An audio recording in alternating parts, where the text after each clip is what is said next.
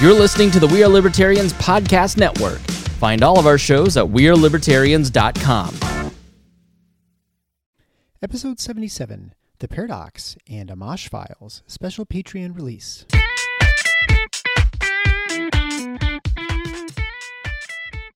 Welcome to The Paradox with your attending, Dr. Eric Larson.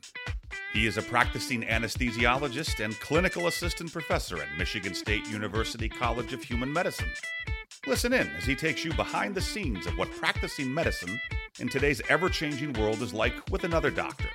The Paradox is a fun and accidentally informative show for physicians, patients, or anyone who has ever found themselves in a waiting room.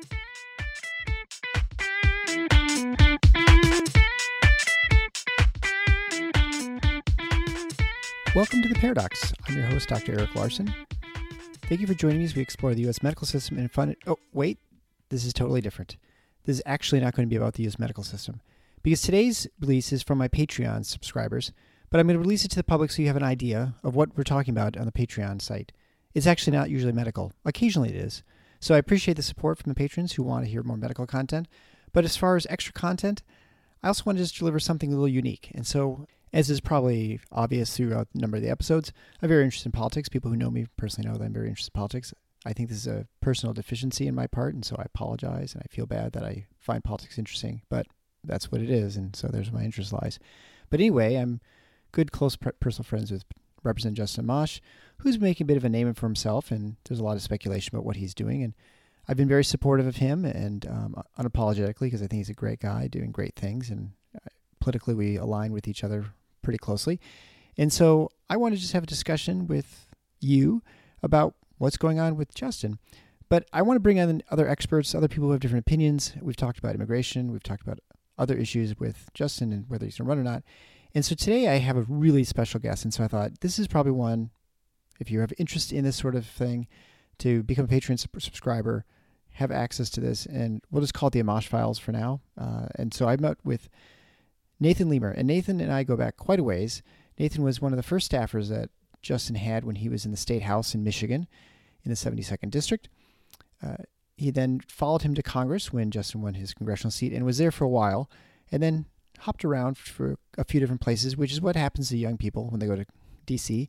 and they find new opportunities.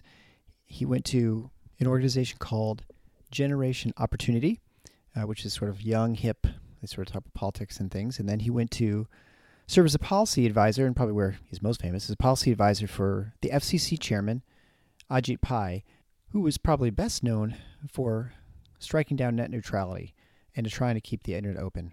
There's certainly you have your opinions on net neutrality, but Nathan was actually very involved in the policy and the sort of the public advocacy for Chairman Pai's position. And so he's had a lot of opportunities to see all sorts of different things and work with lots of different people in Congress and in the Senate. He also has left that position, and his next stop is with an organization called Targeted Victory, which is obviously political, and he's living in D.C., so naturally he's political. But we had a really great discussion. We talk about Justin and a few things. What is he really like? What is he like working with? Because I've obviously just known him personally. I don't know what he's like in the office. So we give you a better feel for what he's like professionally and then obviously personally. And then we discuss the two main races. One is he's currently committed to running for Congress here in the 3rd District of Michigan. He renounced his party membership in July of 2019 on July 4th, where he made his own declaration of independence. And he's been independent since. And he is definitely not beholden to any party. Not that he really ever was before, but he felt some obligation to keep his rhetoric at a low simmer previously, and now he no longer feels the need to do that. So he's more himself, I suppose you'd say. And the race will be him as an independent, a Republican, and a Democrat. And so what does that look like? Can he win that sort of race? Will he lose? And then what sort of implications from a national standpoint would that race have? Does it send a message to the rest of the country, or does the country just shrug it off and not care? Secondly, we talk about probably the more interesting race is the potential that he runs for president. We talk about if he runs for president, can he win? And I think, as I said in the show, it's not zero, and I think it's more than just like 1 or 2%. I think there's actually a legitimate chance, and the calculus is there. And you don't really know what's going to happen in the political season. So we discussed that. And so I think it's a real fun discussion about that. And as far as strategy and stuff, I think that's what Nathan and I will do for part 2. So, but it'll depend on what Justin decides to do. I suspect that we'll know within a month. So this is being released at the end of January. Probably by the end of February, March, there'll be some answer whether Justin is completely ruled out running for president or if he decides to just go for it. And so till then, the Amash files will continue on, and even afterwards they still will. So we'll talk about his race and very unique situation in the 3rd District in Michigan. But without further ado, discussion with Nathan Lemur, who is the former policy advisor to FCC Chair Ajay Pai, and a discussion on Congressman Justin Amash. Who is he, and can an independent/libertarian win the presidency? Enjoy. Well, welcome, special subscribers. I have a really fun episode here for you today. I'm speaking with Nathan Lemur, who is a good friend of mine from back in days of West Michigan. Nathan was most recently and most famously, I joke, was the policy advisor for the FCC chair, Ajay Pai, and he just recently left that position, and he's now a new spot in D.C. But intimately knowledgeable of our friend Justin Amash, and he's worked with him on a number of capacities. So, Nathan, why don't you just kind of tell your story about how you first met Justin and sort of how you got involved in and I guess ended up in D.C. Maybe that's a good sort of quick synopsis. That's a great question. Thanks again for having me on your show. It's great to connect with you, Eric, after these many years. I love you guys and follow you on social media and keep in touch, but it's great to talk in person. So I currently work as the vice president at a public affairs firm here in DC called Targeted Victory. I work primarily with a number of corporate clients in the technology space, kind of helping them navigate the intersection of technology and politics and policy, kind of understanding this ecosystem that is Washington, D.C. I'm not a lobbyist, but I work with a lot of lobbyists, if you will. Before working in this position, I was the chairman. And then before then, I was at R Street Institute, where I was a senior fellow and outreach manager and ran their technology portfolio. So again, a lot of technology policy. And that really was built upon my experience with Representative Justin Amash, where I served in a couple of different capacities. I started with him in the State House as a legislative aide working on education policy and literally anything that Justin, Poppy, and Ben, the whole team there, told me to do. It's funny, I studied to be a high school history teacher and wanted to be a teacher. And unfortunately, in Michigan in the mid-2000s, it was hard to get a teaching job. And one thing led to another. And I got a job in Justin's office where I was doing education policy. The funny thing was, he would have me meet with teachers when they would come in from the teachers union and talk about concerns with, education reform or why school choice is a terrible idea. And I would tell them, well, the reason I'm not a teacher is because of you guys, because of the policies that allow you to do what you do. And so what's funny is I actually worked with the minority House Education Committee at the time. And actually I got to have my hand at helping the draft and just read over what became the teacher tenure reform in Michigan that was passed years after I left this. When they became the majority, right? When they became the majority. By that time, I had went with Justin to DC. So we'll get to that in a second. But the funny thing was, I loved getting to craft this policy that really enacted revenge on those teachers that kept me from being a teacher. And I realized that it's like that Ben Kenobi situation in Star Wars. You strike me down, I'll become more powerful than you ever know. And that's when I realized I loved politics. I really loved this. This is a fun game. And so now the funny thing was, when you go to work for Representative Justin Amash, you don't go there to play politics. You go there because you believe in something bigger. You believe in the constitutional values and ideology and principles. But understand the hallways of Congress or the State House really was something that I found very interesting. And so I helped the representative in the district for 7 or 8 months, and then the chairman, the representative, asked me to go with him to DC, where I started out as a staff assistant and took on some policy issues and got to help with the NSA amendment that came out right out of the Edward Snowden revelations. And that really catapulted me into tech policy writ large. So between education and technology policy, I kind of found my little niche, and that's what I've been kind of doing ever since. How did you initially, because I don't remember you in the campaign, because I mean, usually, as a background for people who aren't familiar with the state, so for one thing, I'd like to set the record straight that the state house is not full of experts within these state representative offices. These are Definitely not. right. These are people who are maybe familiar with the process, like getting bills passed or like, how to contact donors, those sorts of things. Generally, it's like there are two people in the office. One is the person who's the guy, the man or woman who ran the campaign. They're usually the campaign manager. And the other person is a legislative aide. You're answering the phone. You're dealing with constituents. You're kind of, but there's not this army of experts in education or whatever it might be, right? I mean, you hopefully hire someone smart and they can kind of figure it out and help you navigate things as your rep. But you don't have this big, huge team that everyone gets the impression like, people always tell me like, oh, well, they'll have I met with the big, all the experts at wherever on, education or healthcare. I'm like, these are people who are like, they're not doctors. They don't know anything about healthcare. They maybe one has a PhD, but for them, you're lucky. They're just like college grads in political science. They don't, have special knowledge. Right. No, I definitely had no special knowledge. I think I was like 24 or 25 when that was happening.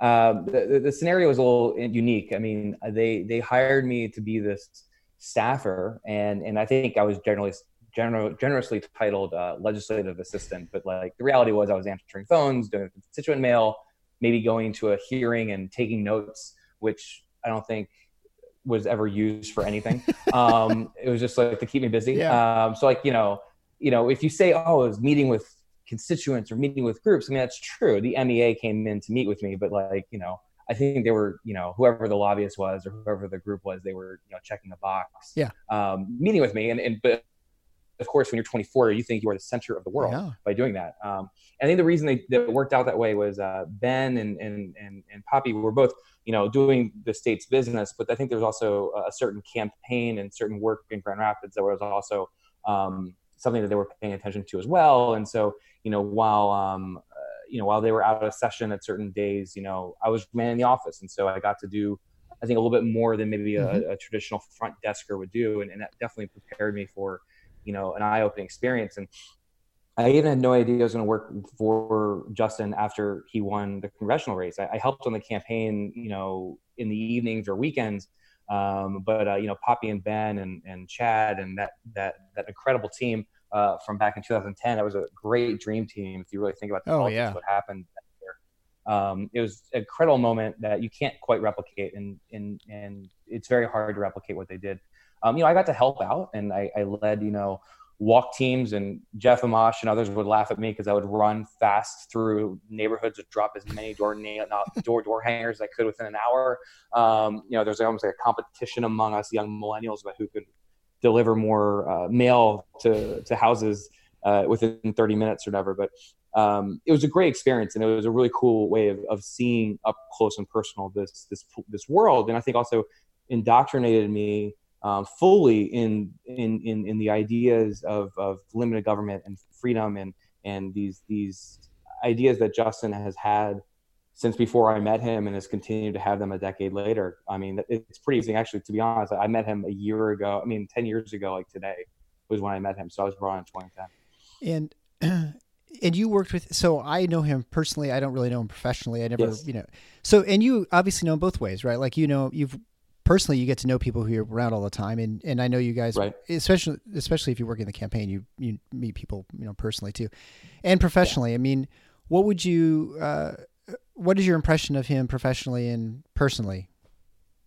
Oh man, I hope this is a long show. I could open a beer and talk for hours about this guy. I mean, he is truly a mentor, and I would want to call him a friend, and hope he would feel the same about me. I mean, we worked together, and I got to watch him grow. But he's just an incredible person to work with. Really cares about his staff around him. He's family focused, which is very rare in politics. He really does care about his family, his children, and he lets us know that, but does it not in an awkward way. I've heard of members of Congress who give their wife or spouse an office within the congressional office, and makes it really awkward for everyone. He never did that. We weren't expected to babysit his children. But the care for them was real clear, and he did that so well, and getting to know his brothers and his family. There's that close knit community around him. But then also with his staff, what was fun is he's not much older than any of us. I mean, I'm just a few years younger than him. So like, here's this 28-year-old, 29-year-old member of Congress. Think about that. A 30-year-old member of Congress like hanging out with us, which is just kind of an amazing thing to think about. Chit-chatting, and what's fun is, so staffers in Capitol Hill most of them sit in like a bullpen kind of room, and so they're cubicles, terrible furniture, terrible modular furniture. They need to redo the whole thing. But like, he would sit in the middle with all of us, and he would like tell stories about like what was going on that day, or give incredible impressions of John Boehner or whatever it was, and you really felt like you were having this really neat conversation with him. He does expect like a lot of his staff, but like, he's very fair about it. He's not overbearing and not a tyrant, but he expects you to do better. And I became a better writer because of him. I became a more thoughtful communicator. I became more diligent with details because of him, because he wants it done right. Because he expects that of you, but he also holds himself up to that standard as well. And that's a pretty rare thing on Capitol Hill. Yeah, and knowing him personally for many years now, over 10 years. The one thing that strikes me most about him, aside from the fact that, he's very principled and lives those principles, like you said, with family and all these things that are important to him, values which I hold, and I think most people in this community in general hold in West Michigan, although probably most Americans hold, frankly. Sure. And it's not a phoniness to him. No. But the thing that strikes me the most is, here's a guy who is very much a lonely voice in upholding the Constitution, and not, I guess, bending his will to lobbyists, and, groveling for money, and trading votes for influence or whatever. And yet he remains incredibly optimistic. Like most people you meet who are libertarian, and I would include myself in this, are fairly defeatist, or like, well, I'm going to do my best to succeed, but I have really no expectation, for instance, that I will win in most of my battles, because generally the status position, or whatever you might want to call it, tends to prevail, right? I mean, or at least that's your impression from someone who's a libertarian. And yet he is not that way. Like, he thinks he's going to win these battles against the, NSA, for instance, and he practically did. I mean, it's really remarkable. And even when he loses, he's like, well, we'll just try a different strategy. It doesn't seem to deter him. He doesn't like frustrate, or I don't know. It's pretty amazing, because I think most people want to, bang their head against the wall or shoot themselves in the head. Like, I just can't handle this, atmosphere in DC. And he just kind of keeps just going along. It's really evident when he goes on a traditional media outlet like CNN or Fox. He's never on Fox News, but if he's on like a CNN, actually this interview with Jake Tapper he did last week, Jake, he's kind of negative. He's like all about the impeachment, and it's very like, but you're a lonely voice in the wilderness. And Justin's like, just like upbeat. He's like, yeah, I'm hanging in there. I feel great. I've never felt better than I did after I left the party. Like, he says it with a conviction that doesn't sound fake, which is such a unique trait that he has compared to so many people in politics, so many people that I've come across. And, again, working on the Hill, working for nonprofits, working in the kind of lobby space, working in the public affairs space, and actually in the administration, I've gotten to see all these different kind of sides of DC. And he really does stand alone in a unique way, but in a very good way, and in a refreshing way. It's funny to me when in May and June and July, when a lot of news was about, Justin's political affiliation and his thoughts on the impeachment were written in such a very, thoughtful way and elegant way. I had members of the press reaching out to me saying, not like for information on Justin, but more of like, I just like him. Like these reporters who were in Capitol Hill, like Haley Bird is a perfect example of this, who writes it, I think, for CNN. Yeah. She just, you could tell there's like this actual soft spot in her heart for him, not because she's more biased towards him or against him, but she's like he is such a fresh voice and face to these conversations that you just don't have in DC. And it just comes through, and it always has. That has never changed. Even though his haircut has changed since the days that I met him. Thankfully. He has not changed. Yeah, thankfully. I won't go into that. But I think Emma, I've had that one picture for like 8 years. They still bring it up. Yeah. The Romulan haircut. It was fantastic. Yeah. He was great. But I mean, they changed, but he has not. I mean, the suits may have changed, but he has not. I think that's a really incredible thing, and it's recognized by his staff and his former staff. So in August, a month after the announcement of the Declaration of Independence, I actually put together a little happy hour for all the former staff and current staff to get together. And everyone responded. Everyone was there. Everyone who worked on his staff, whether scheduler, staff assistant, chief of staff, was there. And it was really neat to see everyone just like we all flocked to him. He puts his banner up. We're all going to flock to him and have that conversation. What's neat is, though, some of these staff have left and have, different thoughts. We might think about politics a little differently, might think of strategy a little differently, but he was kind enough and gracious enough to engage with us and to take our questions and think creatively and discuss and discern and disagree and debate in a really way that I don't think members of Congress would usually do. That was pretty neat to have that happen. Yeah, I mean, I think it's a little bit of the Mr. Smith Goes to Washington, right? I mean, he is not folksy, he's very, cerebral, intellectual, but I think the genuine and the commitment to sort of be himself is real. And I think yes. People recognize that, and the ones who get to know him, it's very interesting because, generally when you see people describe him, and it's always anonymous source, right? Or almost always, they always describe him as, unable to get along with people. He's a jerk. He's, or whatever. I mean, it generally comes from the leadership of the party, back when he was the Republican Party. When I would talk to him, I mean, he'd explain his interactions and things. And I mean, there's always a chance that someone's mischaracterizing their interaction with someone. And so he may think, oh, it was great. And maybe it truly didn't, I mean, we've all had those situations. What do you think the honest, working with colleagues and things like that? I mean, do you really think a lot of them think he's just a terrible person? Or do you think no? Or do you think that just sort of they put that there to try and discredit opposition to a bill or something? It's funny. I've met with those said congressmen and representatives. It's really funny. Most people associate me with Ajit Pai now. It's really funny. Like you work for Ajit. Oh, what's it like to kill net neutrality? Yeah. I'm like, I could go on for hours about that. He's such a great guy. Who did you work before? I'm like, oh, Justin Amash. Oh, he's really committed to his positions, isn't he? And I'm like, yeah, that's a really nice way of saying it. Like that's like the way that they would get around it. But I never heard mean. I never heard, hard, difficult personality. Maybe they would say hard to work with because they would perceive his perspective as wooden, and therefore he couldn't change his constitutional perspective, how terrible it is that he's so constitutional. But they would never say that. I've never heard anyone say, oh, he was, a difficult personality. They might say disagree with his positions or whatnot. But I have met with some leadership people who their eye rolls are more dramatic than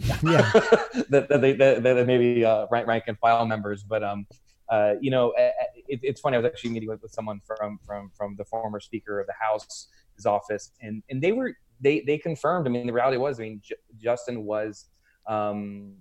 When he talked about those communications with John Boehner, he wasn't lying. That wasn't just, Justin's perspective. That was perceived as well from Boehner's office or other speakers. I mean, that's how he came across. And so I think the funny thing about Justin is he doesn't lie at all. He's like the only politician I met who doesn't actually lie.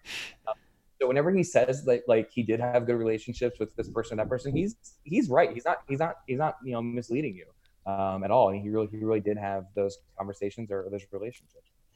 Yeah. So, all right. So let's move into the next part of the conversation here, which is the fun part. Yes. All right. So first, the disclaimer: I assume you and I have no knowledge. We have knowledge of Justin and sort of his intentions, I suppose, but we don't know for sure about anything.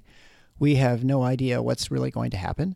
And this is reference to his political future, whether he continues his run for Congress here. I mean, the speculation he continues his run for Congress here in the 3rd District as an independent, where there's already a GOP primary and Democratic primary to run for that seat. And then he runs as an independent. The other alternative that has been floated, and he has not said no to, is that he runs for president. And the only way you realistically run for president, since he's not worth $1 billion, is you have to run as a member of another party. And naturally, the fit would be the Libertarian Party.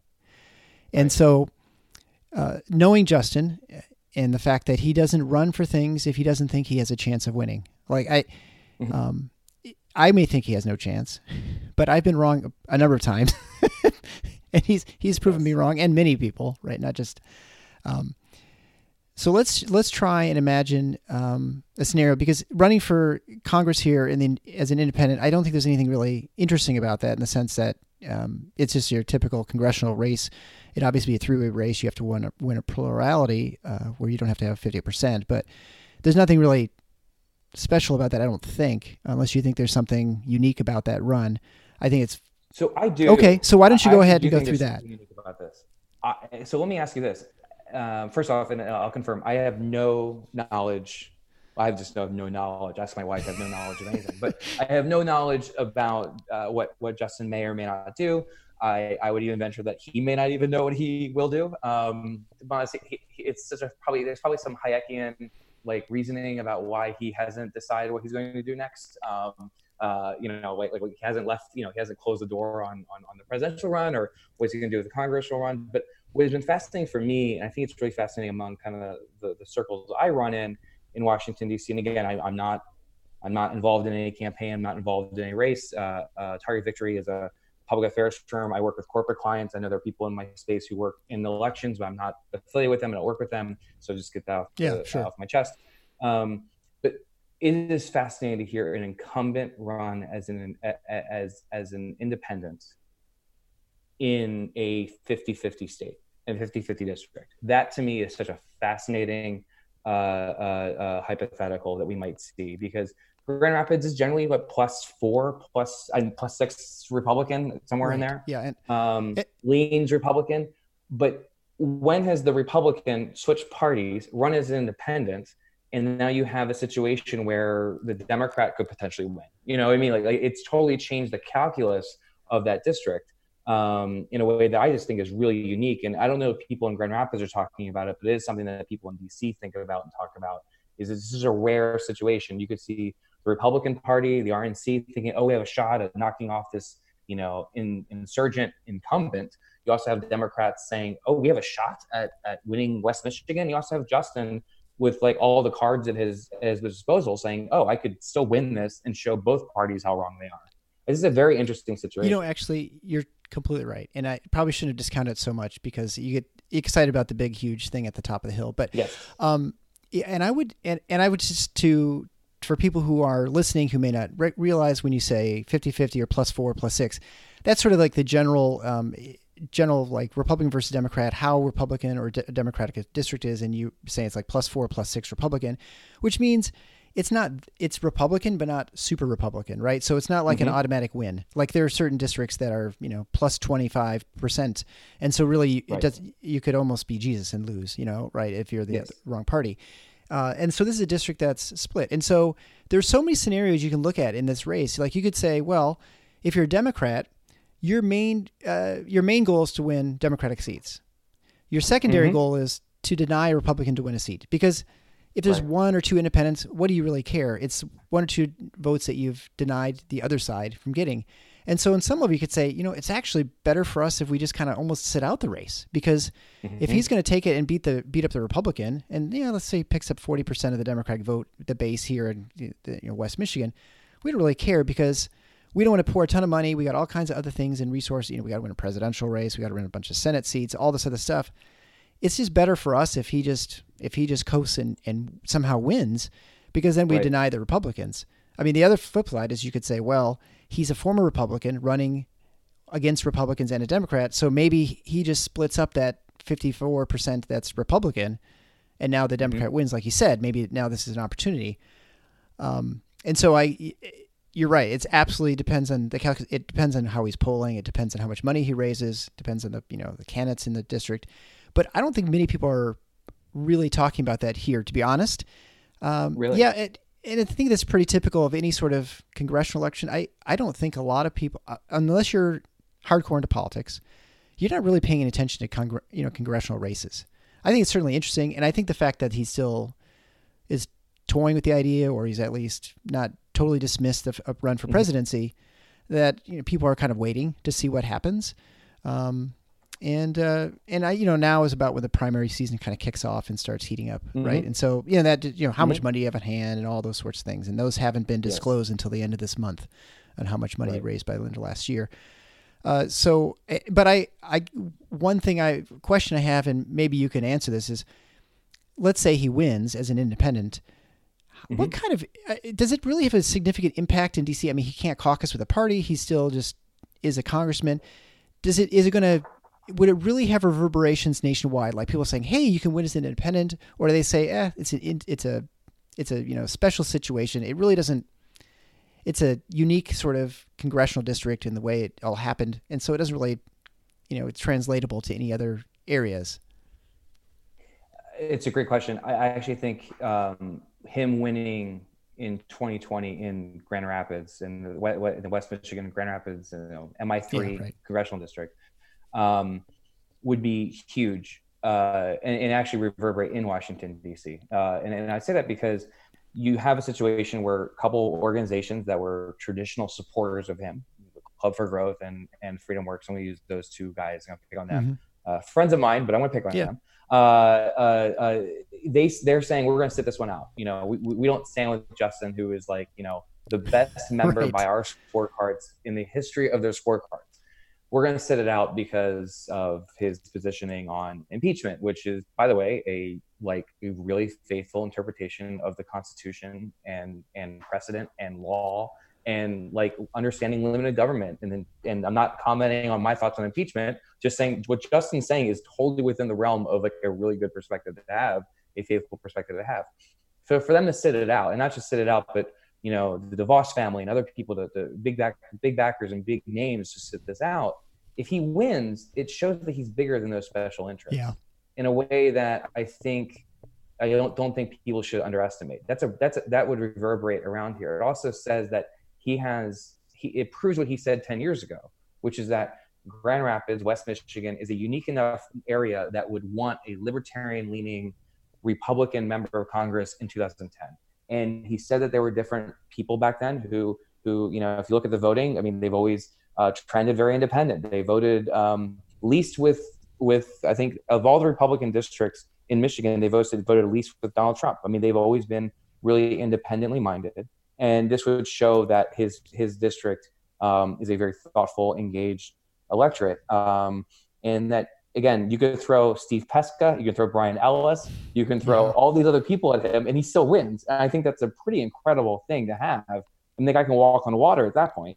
And also, I think it also kind of carries on that kind of Gerald Ford kind of integrity, a legacy that people like to think of that West Michigan area. I have all sorts of theological thoughts about the Dutch Reform history there and all those other things, and my alma mater, Calvin College, but I'm not going to go into It's Calvin University now, just so you. That's right, and I know, but they will not give me a free upgrade on my a diploma. I have to buy a new one. It's ridiculous. Anyway, I digress. But so I think it would reverberate back in the district, but I think also in DC. And I do think it is worth considering how an independent caucus could grow. How do people like Angus King, who's independent from Maine in the Senate, think about that? How do other members who, there was a flip in New Jersey where Democrats switched to being Republican to win their seat in 2020. But it does make you wonder, hey, maybe this is the start of something bigger.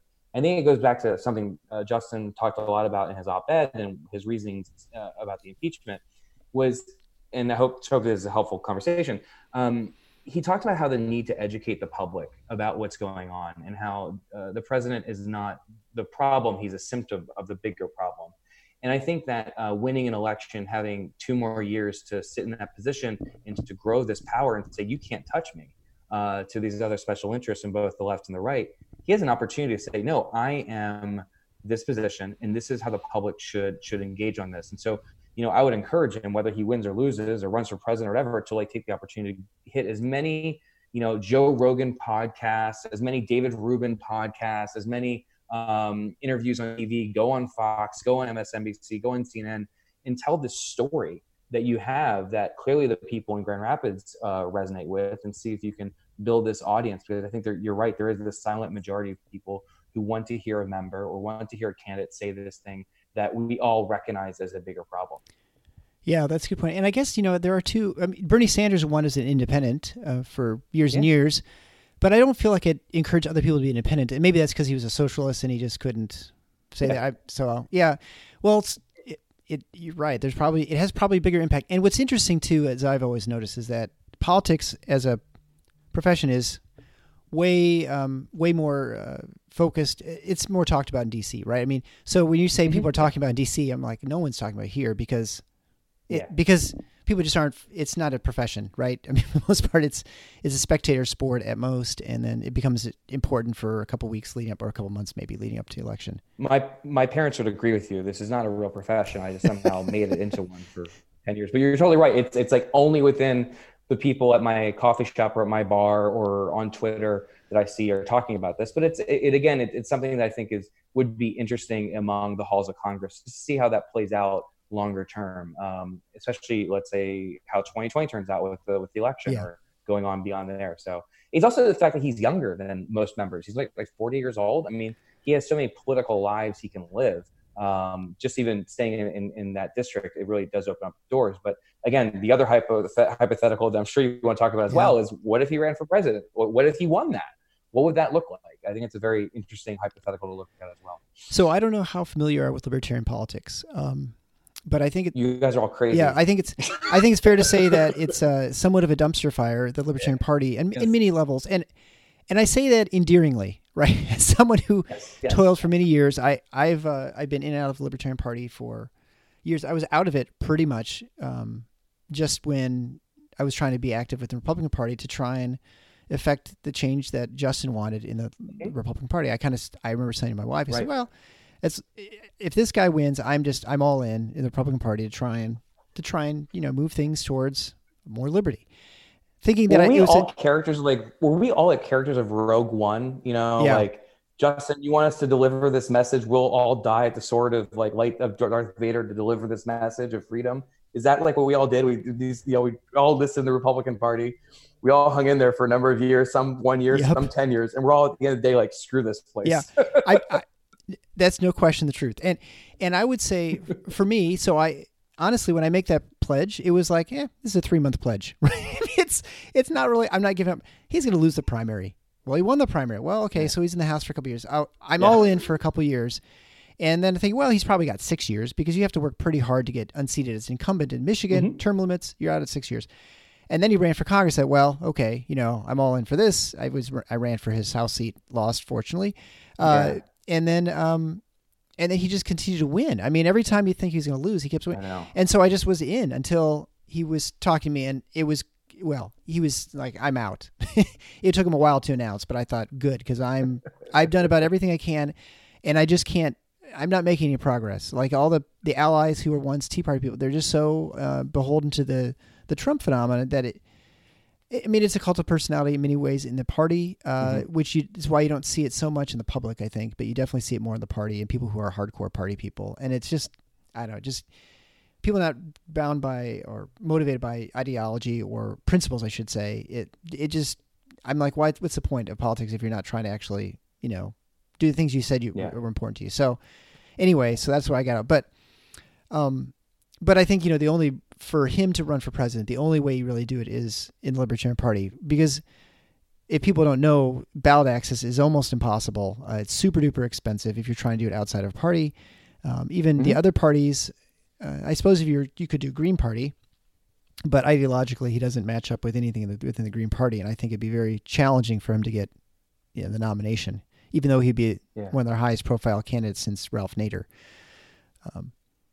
So I don't know. I mean, I guess the first question is, would he win the nomination? I think he would. I don't think it'd be too challenging. And so then the question is, well, the only reason he'd do it is if he thinks he can win. So how does he win? Like, how do you win as a Libertarian Party candidate in 2020 against, I don't know who you think's going to win. I mean, it's going to be Trump, obviously. And then I don't know who's going to win the Democratic side. Biden, Sanders, does it matter? I mean, does that like a part of his calculus, which you can't know when you have to announce? Yeah, there's a lot of questions. It is a lot of questions. Let's just put on the hat that I'm going to say that, let's say he wanted to do it. And I think you're right about saying that he doesn't do things unless he thinks he's going to win. That has always been his MO. And I think that's a really valiant perspective to have. And I think he wouldn't do this in the mindset of being an educator to run on an issues campaign to kind of raise awareness. He would do it to win. With that in mind, though, I do think, regardless of whether he did it for that reason or to actually win, I think that it comes down to, you need to get on TV, you need to get on radio, you need to get on the internet and saturate the airwaves. I have been fascinated by the campaign of, and if you see my Twitter, I'm obsessed with him, the Andrew Yang campaign for the same reason. Like, there is something about it. I mean, his ideas are mostly off the wall. But like, there is something about running nonstop and going on every podcast, every show, everything you can do, always being accessible, always being available. I saw him on an Amtrak train, 11 o'clock at night between New York City and Philadelphia and DC. And he got up in the middle of the train and started taking pictures of people, including me. He was extremely exhausted. He was like, I'm going to be Mr. People person. He was the anti-Rand Paul. For those of you at home who don't know, love the senator, but like, he is the most prickliest person you've ever met. Not just me, Matt Welch, the editor of Reason, said the same thing. He's a prickly guy. He's not an easy person to like engage with. I think it's one of the shortcomings in 2016. He just doesn't come across as natural. And I think, for Justin, he would have to kind of do what AOC and Andrew Yang and these other people are doing, where they're willing to go on with anyone. Pete Buttigieg's campaign manager, her name is Liz Smith, and she is famous for saying, I put Pete Buttigieg on every station, including Fox News, because if you're not willing to speak to them, why would you expect their vote? And so what I would say to Justin and his team would be to like, get out and meet every person you possibly can, tell your story, because his story can be popular with people, but the problem is they have to know it exists. No one else is saying this story. Yeah. No one else is saying these principles and talking about these ideas. And so how do you expect them to just, I'll just vote for this Justin Amash guy, who I've never heard of, or I heard Fox News talking poorly about him, or the president tweeted about him in a negative way. What he did at that town hall that was covered by so many of the mainstream media is what he needs to do more. He needs to show who he is as a real person. He needs to hold town halls and get out there as much as he can. And I think that would, let's say he did it that way. I'm just using the Nathan Leamer approach, which is, I'm sure, not that, it's not that bold, but it's something that's the way you can get your name out there. The internet allows you to get your story out there to so many more people for such a less amount of money. And look, with a little bit of Russian support, maybe he can win the election. Because some Facebook ads, right? A couple of Facebook ads, and he'd push him over the top. That's exactly right. No, I think it's really good. And I guess, as a Libertarian candidate, you are on every ballot, because pretty much they're going to be on every ballot. So you have the ability to win any state, theoretically. And so then you have to get a plurality. You don't need to win the entire state. Now, of course, certain states have electoral, based on congressional districts, and so there might be some, like Nebraska, and I think Maine's another one. And then how do you have to, because you have to win a state. I mean, and you have to get to a point where you can win a state, because I think, the main problem that most libertarians have, and well, let's just say all of them, is that people don't think they can win. And if people don't think you can win, they're not going to bother with you.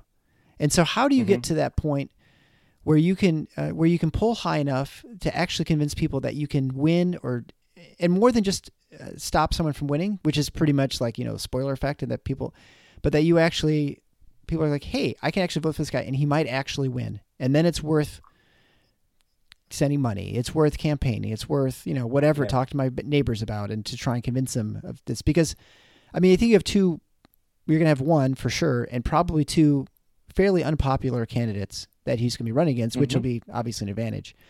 How do you leverage that as a libertarian and actually get to a point where you can get on TV? Because you can do all the town halls you want in front of 40 people in, Tuscaloosa, but that's not going to help you, because you need to get mass media exposure for running for national office. Yes. I mean, what we're talking about is something would be totally unprecedented and Herculean in so many different ways, and it would be probably the most incredible political upset of all time is what we're predicting or what we're playing with here. But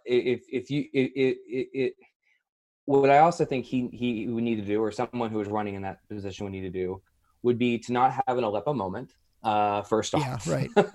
and to stay on message and to not allow yourself to get distracted by small things like that. But also to really open up to a larger network of people who might be dissatisfied with either parties, and get to a point where now you're starting to think about people who are saying, oh, I don't just want to be a spoiler. I want someone who can get 20-25%, and then hopefully it goes up to 30 or 40 or whatever it is that you have to win. But it is one of these things that I just think is so fascinating. I don't know, do you target certain states? Do you go to states like New Hampshire that have live free and die in their in their tagline? Do you go to like Kentucky and hang out with Thomas Massey and Rand Paul the whole time? But then what's Mr. McConnell going to react to that? What the other people of Kentucky going to do that? You know, how do you play within that to kind of build out to a different audience? The thing I will say is, listen, I'm not in the real America like you, but I will say that the conversation I've had with when I go back to my parents' house in Pennsylvania or go back to Michigan is people are dissatisfied with both parties. Yeah. And so can you play out that dissatisfaction in a way that generates more excitement and more support? And I think we will only know if someone tries it and does it. And I do think that, I do honestly think that, Justin is uniquely qualified and situated to try something that hasn't been done before. And successfully. But I think it also requires building a really good team and getting that team together real quick. That's the thing that I think I've gotten privy to in a way that wasn't before, is the infrastructure to run a campaign or the infrastructure to run an agency or a congressional office. It requires so much. You need field teams, you need press teams, you need rapid response, you need researchers, you need, all these different things. You need just the administrative side of it, the good schedulers and the good, advanced people. That is a lot of work and a lot of weight to be put together in a short amount of time. And that's where the question comes for him and his team is that, can you guys put this together in a fast enough amount of time to get that to build that infrastructure? And so that's something that I think is going to be key to that as well. And people, obviously you have a libertarian infrastructure, but they're not good at winning. No. And I think if anything, if you follow libertarian politics, you say, well, they're actually really good at spending money that gets wasted, right? If you look at the Gary Johnson campaign, hardly any money made it past the consultants, and he raised millions of dollars, right? So, and that's a real big problem. And it's so with a normal campaign, normal by meaning you're either the Democratic or Republican Party, there are good consultants, bad consultants. There are good teams, bad teams you can purchase. On the Libertarian Party, there's probably not a good team you can buy. It's not like a go-to team that's very successful. There are people who are probably reliable, but you have to, like you said, you have to assemble that and put together. I trust him that he could do it. I think the time, like you said, the one thing he's not had to do a lot of is delegation, right? And where you sort of let go of a lot of parts of your campaign and just hope it gets executed the way you want. You can certainly keep your message as you want. Your general strategy can be the same, but as far as, whether people are doing the groundwork that you need done, that's really kind of up to the, people you're just going to trust to sort of coordinate that. And that's, that's probably a hard thing to let go. So in looking at the mechanics of the race, and I would say that people always talk about in the Libertarian Party, if only we hit the threshold to make it into debates. So that's generally 15% polling. I think you and I know that if a libertarian starts polling at 18, 19%, those debates will get canceled. Right. The two parties will do everything they can because for their calculus, they understand the mathematics when it comes to just the two of them.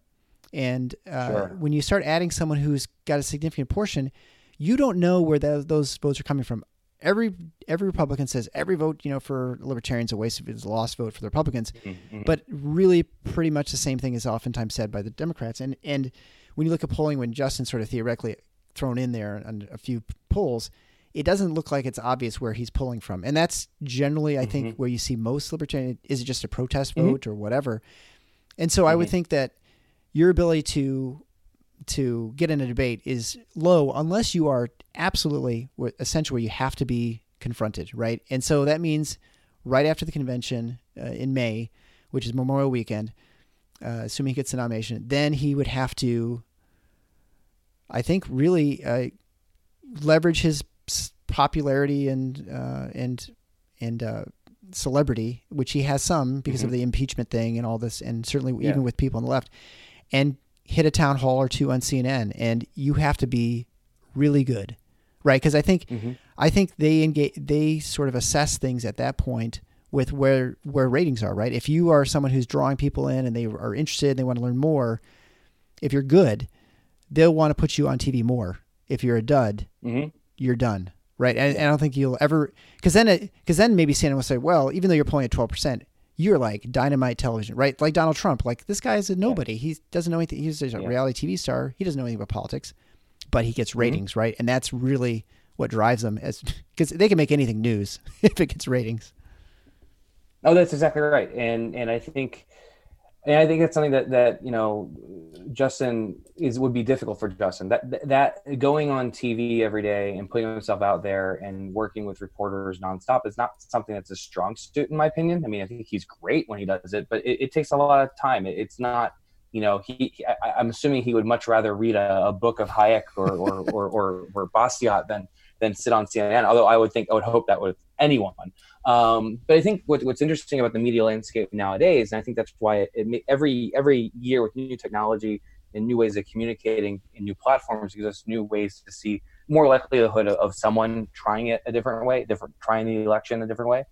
And I think that, there are people out there who get lots of views. I mean, if you look on YouTube channels, I said David Rubin before, but like Joe Rogan the same way, these people draw more viewers than cable news. Right. The AOC Netflix special, that's going to be watched in every house. If there's a Vice News documentary that gets picked up by HBO or Netflix, now you're opening up to the Game of Thrones audience. Now you're opening up to the Netflix and chill audience, which I'm assuming are kids doing things they shouldn't be doing, but who probably can't vote. So what's the point? But my point is, you are getting to these audiences that you wouldn't otherwise, and through new mediums, you can tell your story to different people. And if you have a good Twitter following, if you have all these different things, you can show to new people. Now, with that said, you still have to go to every coffee shop in Iowa and New Hampshire and Michigan.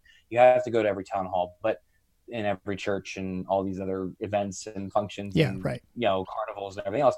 But there are new ways of telling your story and reaching new people. I find it really interesting how, while people don't live on political Twitter every day or aren't following C-SPAN every day, they're fully aware and educated and articulate on the issues of the day.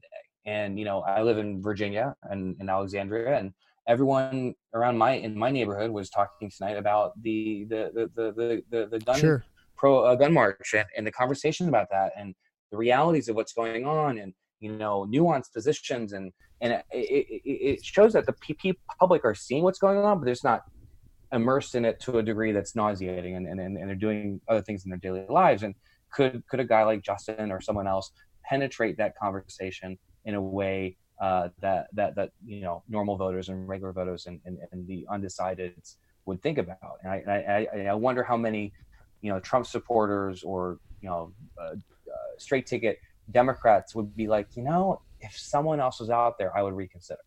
And I wonder if that's really true in 2020. Yeah, I think there's no doubt there's a possibility that there's a large contingent of people. I think the question is, of course, how large it is, right? Because when you look at people who self-identify as parties, it's really pretty low. I mean, you're looking about 30%, maybe 40% of people identify hardcore with either Republican or Democratic Party. Well, that leaves 60% of people who don't identify with anybody. You're not going to get all those. I mean, obviously some people lean R, lean D or whatever, but that presents a large opportunity. And I think, again, it just comes down to legitimacy. Do you seem like a legitimate person who has any remote chance of winning? And it's really easy to say, well, there's no chance.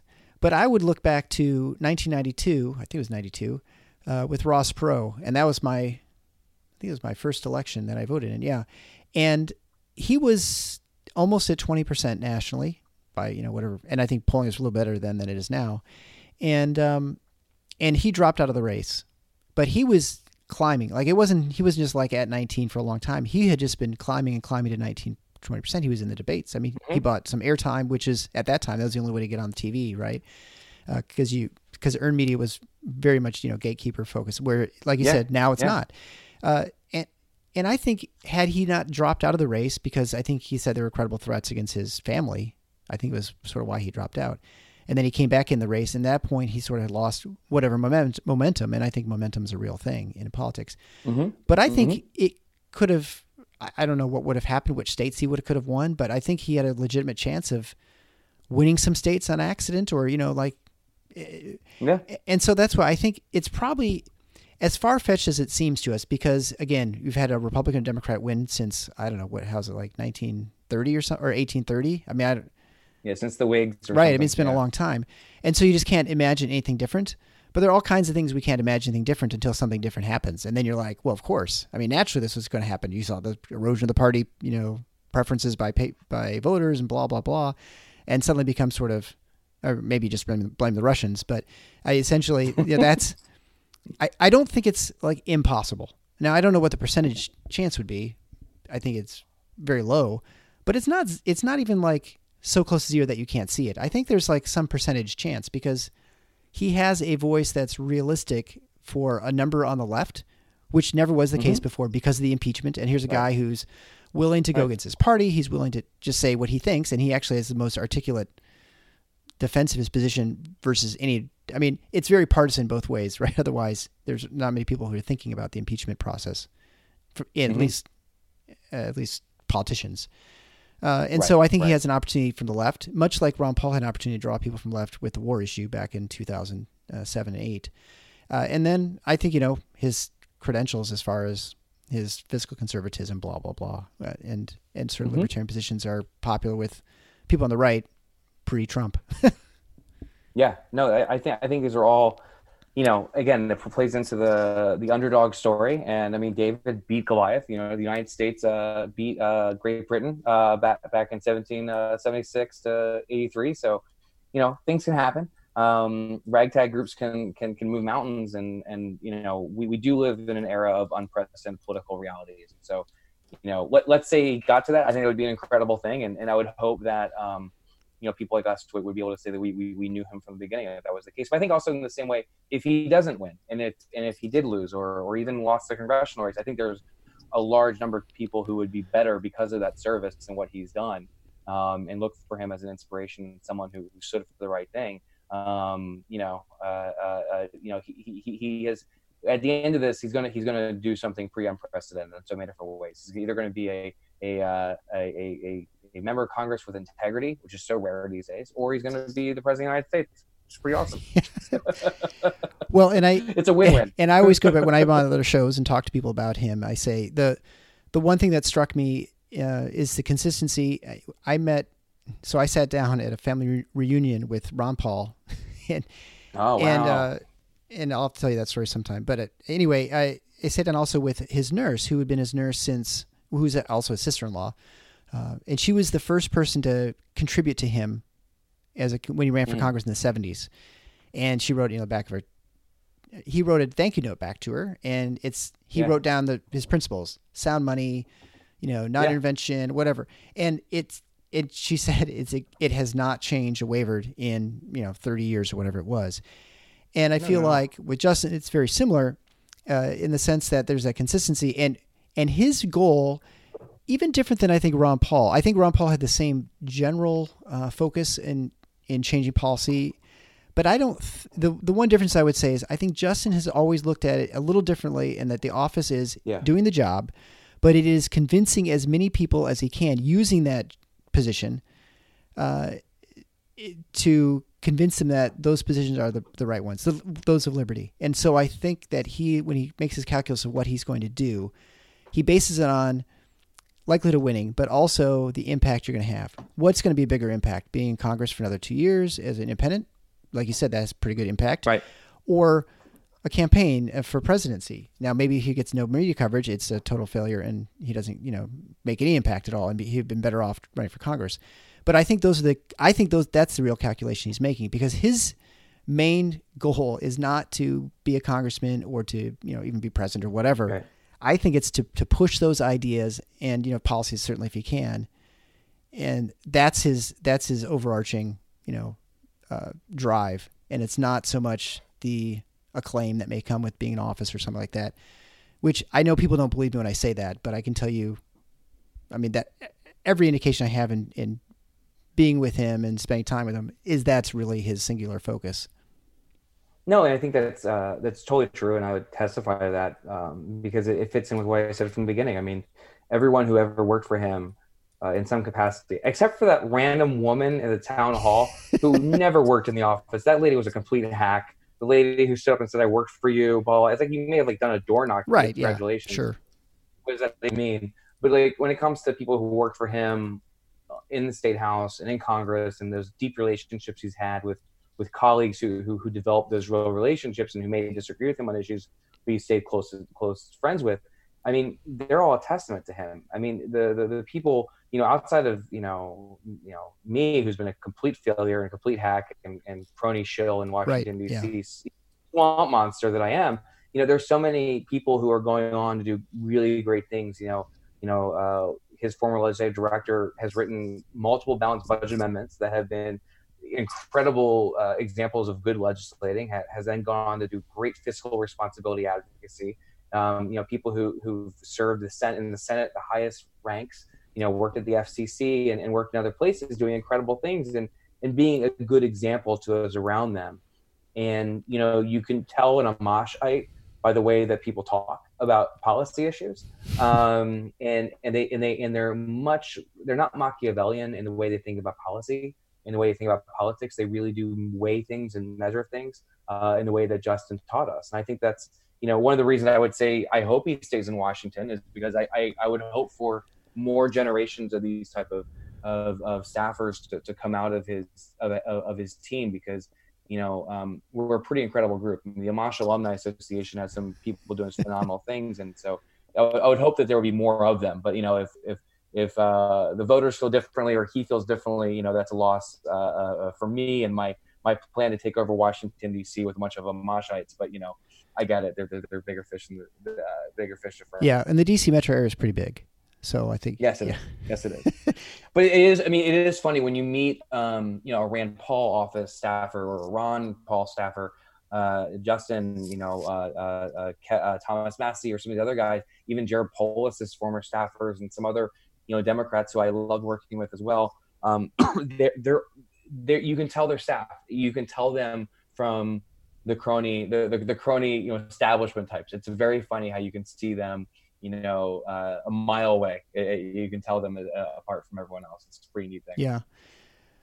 Well, I actually had a bunch of other questions, but I think we kind of need to wrap it up. But maybe we do this another time. And honestly, we're getting to it's mid-January, so we're recording this is January 20th. On the 31st of January, the fourth quarter fundraising has to be released through the FEC, and I think it's possible at that point we may get some more movement. There's, I think, if you're going to run for run for president, there are a lot of state conventions that are starting to come up in February and March. And so you probably have to, I mean, if he's going to make a decision, I would think it'd happen within the next 30 days. I don't know that, but I mean, if you try and walk into the convention in May at the last minute, you certainly hurt your chances nationally. But also, it makes it more challenging in the party itself to try and capture the nomination. So I suspect we'll know relatively soon one way or the other what the plan is. We will, and I look forward to, I guess I'm going to have to check out your Patreon and get more of these dispatches. But no, anytime, happy to have the conversation, and I'm sure we'll have a lot, news one way or the other in the coming weeks. I think your analysis is spot on. Yeah, we'll have to discuss what happens if it goes to the House, because that'd be very interesting. Yes. Discussion. Yes, indeed. All right. Hey, Nathan, thank you so much for being on the Paradox, or we'll call it the Amash Files. Is that what you kind of like? There you go. I think that sounds good. The Amash Files. This is good. This is cool. Good. Well, I mean, if something exciting happens, we may have to do this more regularly, because as the ultimate DC insider, AKA the only one I know, I think it's a real fun discussion for the next couple months. Yeah, I'm looking forward to it. Either way, good to talk to you, and thanks for having me on, and keep it up. Thanks so much. Well, I hope you enjoyed that discussion, and if you want to get more of these dispatches, please be sure to visit the Patreon page at patreon.com/theparadox, which is THEPARADOCS. Depending on what happens in the future, the frequency of these could certainly increase, and so I really hope you enjoyed the discussion as much as I did. I just enjoy talking about the speculation and certainly reporting what the news, and at some point, hopefully there'll be a lot of news to keep track of what Justin's been up to, either within this district or maybe if he decides to run for president, what's going on nationwide. As always, I'd like to finish the show with my son Andy, who was 14 at the time he died on August 15th, 2018. He's singing his solo, This Christmas Before, an extra time to his mother with the Grand Rapids Choir of Men and Boys. He then performed this for the Christmas concert that season. Miss you, Andy. Always will.